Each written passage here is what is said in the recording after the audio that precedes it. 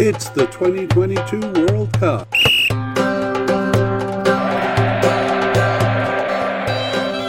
It's Morocco's players. Hello and welcome to the International Soccer Preview by Soccer Files Canada. I'm Kevin and I am flying solo today. We will be looking today at Morocco's squad for the 2022 World Cup. Short version, please. So that's the end of the player-by-player section. We'll go back to some of the takeaways again to kind of repeat. Now we can put names to some of these positions. I didn't want to do that at the beginning because I thought it would be a bit confusing, but we talked about a lack of balance in positions. So some positions like left defense or attacking midfield, they have too many players in those positions, and in other positions, maybe not right defense now, but perhaps, but definitely in defensive and central midfielders and on the wings, left and right. I should say left and right midfielders, more defense-minded midfielders. They're a bit short, so they're likely to move players as they did in the 2021 African Cup, move players into positions that they don't normally start in. That's the takeaway from that. And then in terms of specifics, we saw that left back Adam Messina has been playing as a right back for quite a while. Sofiane Amrabat is a pretty established central or defensive midfielder, but they seem to kind of mix and match in terms of adding players to that midfield. So they tried out central defender Sami Mamé in the role of a stopper, and he was only the stopper in one of the three games where they tried that formation. They moved attacking midfielder Ilias Chair and Salim Amala into kind of a central midfield role too. In terms of the wings, they have attacking midfielder Sofiane Boufal. He held down the left midfield position there for a while at least, and the right midfield position in the African Cup saw virtually a different player every game. So Unahi played that position twice, and then they tried Tissou Dali there. He's a left winger, but they put him over to right midfielder. They tried Louza, who's a central midfielder, over there, and they tried forward Munir El Haddadi, all taking a crack at that right midfield role. But now that there's Hakim Ziyech might be coming back, even though he's more of an attacking right midfielder, he is on the right. So I would imagine he would be in that position. But if they do put him in that position, they will have to maybe enlist some more defensive midfielders. And then for forwards, they were rotated at first with left winger Zakaria Aboukal starting as a lone forward in game one of the African Cup, which took me by surprise. But then it seemed like Ayoub El Kabi, who we had actually predicted as a substitute, came in and nailed down the position. And Youssef En-Nesyri, who I think was injured at the beginning of the African Cup or recovering from an injury, also came into play.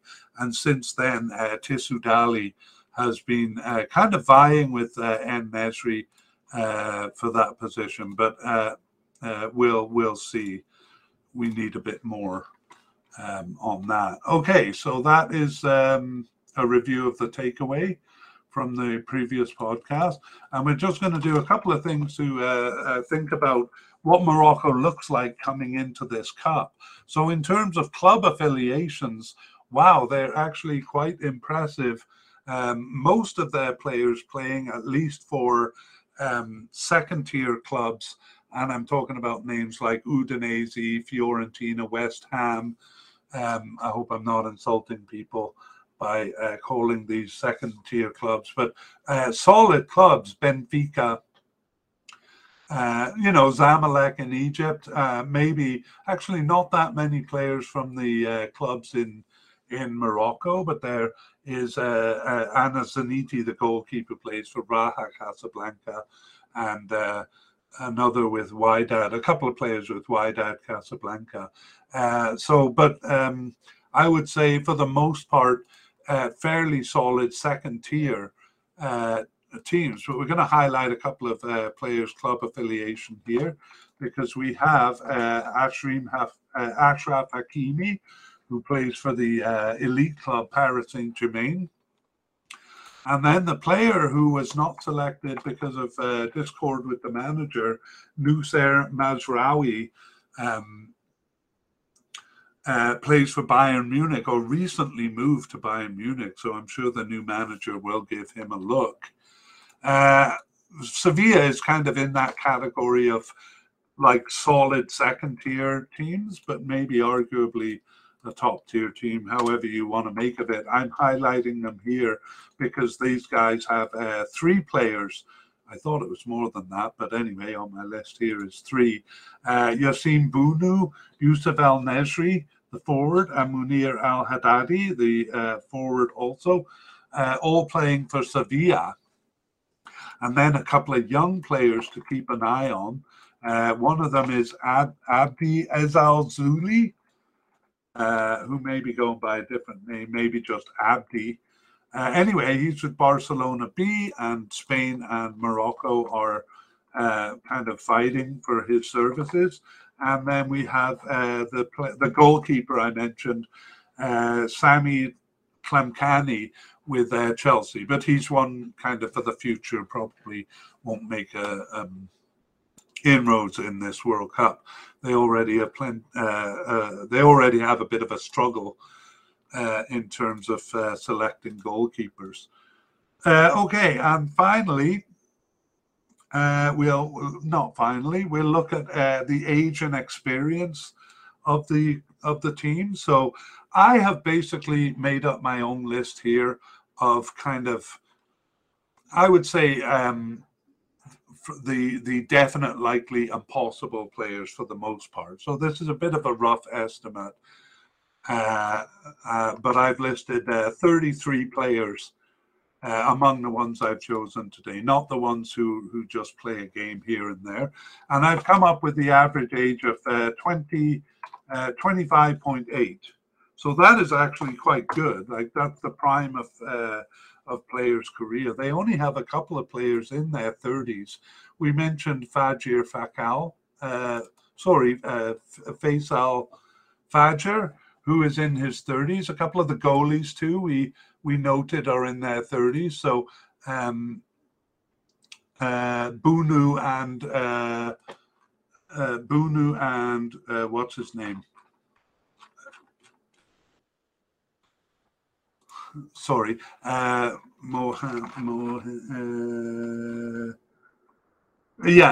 Mohand, both of them in their 30s, but that's okay for a goalie, and that's about it. Jawad Al-Yamik is 32, and Roman Saiz is the other one, kind of maybe approaching retirement age. But a lot of the bigger names that we've talked about are in their mid-20s, so a very good age for the team. I would say they have a couple of tournaments left in them with basically the same group of players. So looking good on the age front. In terms of caps, the average number of caps is 19. So I don't know what to make of that. Maybe a bit inexperienced. Again, Faisal Fajr is the one with the most caps at 51. Those 2 goalies, I got confused because they have Munir Mohand as Munir El Kajwi, that he sometimes goes by that name. Anyway, it doesn't matter. They both have 43, and actually the player with the most caps is Captain Roman Saiz. So all of those players, being older, have more caps. The rest have basically around 20 or less, apart from some players who have played a lot, like Ashraf Hakimi. So maybe slightly lacking in experience. Youssef El Nesri has 48. And the next after that, I think, is Sofian Amrabat with 36. So not that experienced, but perhaps it doesn't matter that much. And just for fun, the total number of goals among these 35 players is 68. So that's actually a little bit low. But I know that they were a highly defensive team up until the 2019, I think, African Cup, and they looked a bit more attacking in 2021. So I'm hoping to see a bit more of an attacking team. Hang on, I'm not, because I want Canada to do well. So I'm not really hoping to see that. But in terms of Morocco, hoping to see a bit more of an attacking team. Okay, just a quick look at players to watch. Of course, Achraf Hakimi is player to keep an eye on. He takes free kicks. He's a left defender, but he's a real leader on the team. He plays free kicks. He is kind of involved in the attack. He has 8 goals, and he plays for Paris Saint-Germain. The forwards, I think all 3 of them will be visible in the World Cup. So Ayoub El Kabi, probably the main forward there, and Youssef En Nesri and Tariq Tissoudali. The forwards, they'll be kind of responsible for scoring the goals.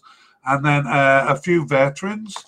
Yassine Bounou, the goalkeeper, will almost certainly be starting. And Romain Saiss, the captain, look for him coming up for corner kicks, as well as being a rock in the defense there. Sofiane Boufal, I think he will be a bit of a playmaker on the left side, even though he's called an attacking midfielder.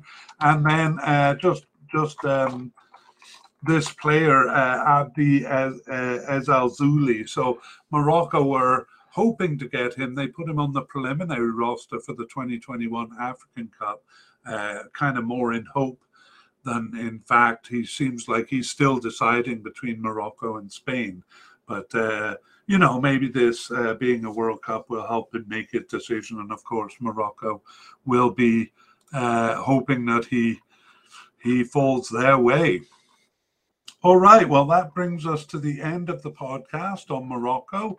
I just want to have the list of players at the very end here, so I'm going to copy them in, but I won't go through them all. I won't go through them all again. No, actually, what we did last time was kind of our starting lineup, so maybe I'll kind of do that on the fly here. I'm gonna wing it and try to do this. So starting lineup. So the manager will be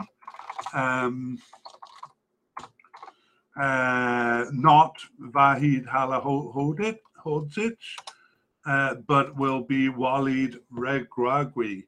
And I hope in the future they look towards a manager whose name is easier to pronounce. For goalkeepers, I'm going to say it's definitely Yassine Bounou. Munir Mohand is the backup now. For central defenders, it's going to be Romain Saiss and Naïf Aguerd. I shouldn't say it so confidently. They could get injured or something like that, but the standard starting lineup will be those 2. As a left back, again, if fit, definitely Achraf Hakimi. But on the right back, I wonder if Adam Massini will be challenged. And so I'm going to leave Soufiane Alakoutch and Noussair Mazraoui as possible candidates there to replace Nabil Dirar, who is retired and had the position before that.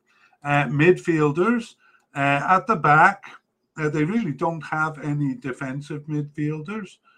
So I'm just going to kind of show that position is not really being filled. But central midfielders, Sofian Amrabat, and although he plays a bit more on the wing, it seems, Azzedine Ounahi, but I'm going to put him as likely there, and I may be wrong in doing that. And we'll say goodbye to the retired Mbark Boussoufa, who is a bit of a loss in the midfield there. Left midfielders, they may turn to a couple of these guys, Amin Harit or Mohamed Chibi. It seems right now they're just kind of trying them out. And one of the things they're doing is replacing right midfielder Nordin Amrabat, who they still haven't found an actual right midfielder for. Left wingers, we only have possible candidates here, Zakaria Aboukal and Soufiane Rahimi. I wonder if Rahimi is a bit more favored there. But I'm going to leave up the young player with Barcelona, Abdi Ezzalzouli. And I'm also going to leave up the possible right winger, Hakim Ziyech, because they'll definitely use him if he joins the team again. As far as attacking midfielders go, we'll say Salim Amala, although he's been playing more in the central midfielder, though perhaps in a